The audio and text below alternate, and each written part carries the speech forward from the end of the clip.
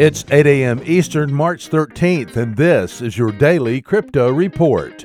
Bitcoin down 1% at $3,896. Ethereum down 1% at $133.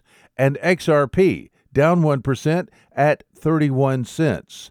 These are your leaders by market cap. Top gainers in the last 24 hours, Engine Coin up 27%, Substratum up 25%, and Zcoin up 25%. Today's news.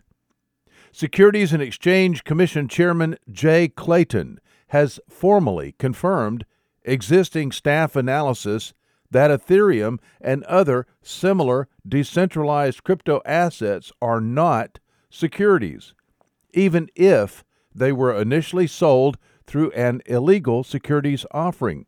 Clayton made the revelation in a letter to U.S. House Representative Ted Budd. Ripple's investment arm Xspring announced it's partnering with blockchain gaming platform startup Forte by providing $100 million for blockchain gaming developers. Forte will operate the fund alongside its blockchain gaming platform it is developing with Ripple.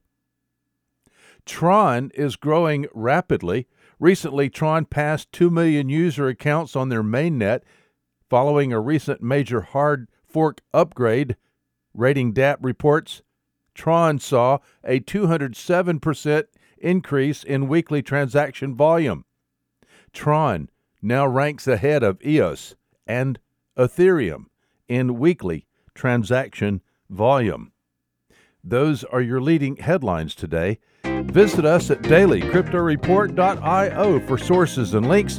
Find us on social media and everywhere you podcast under Daily Crypto Report.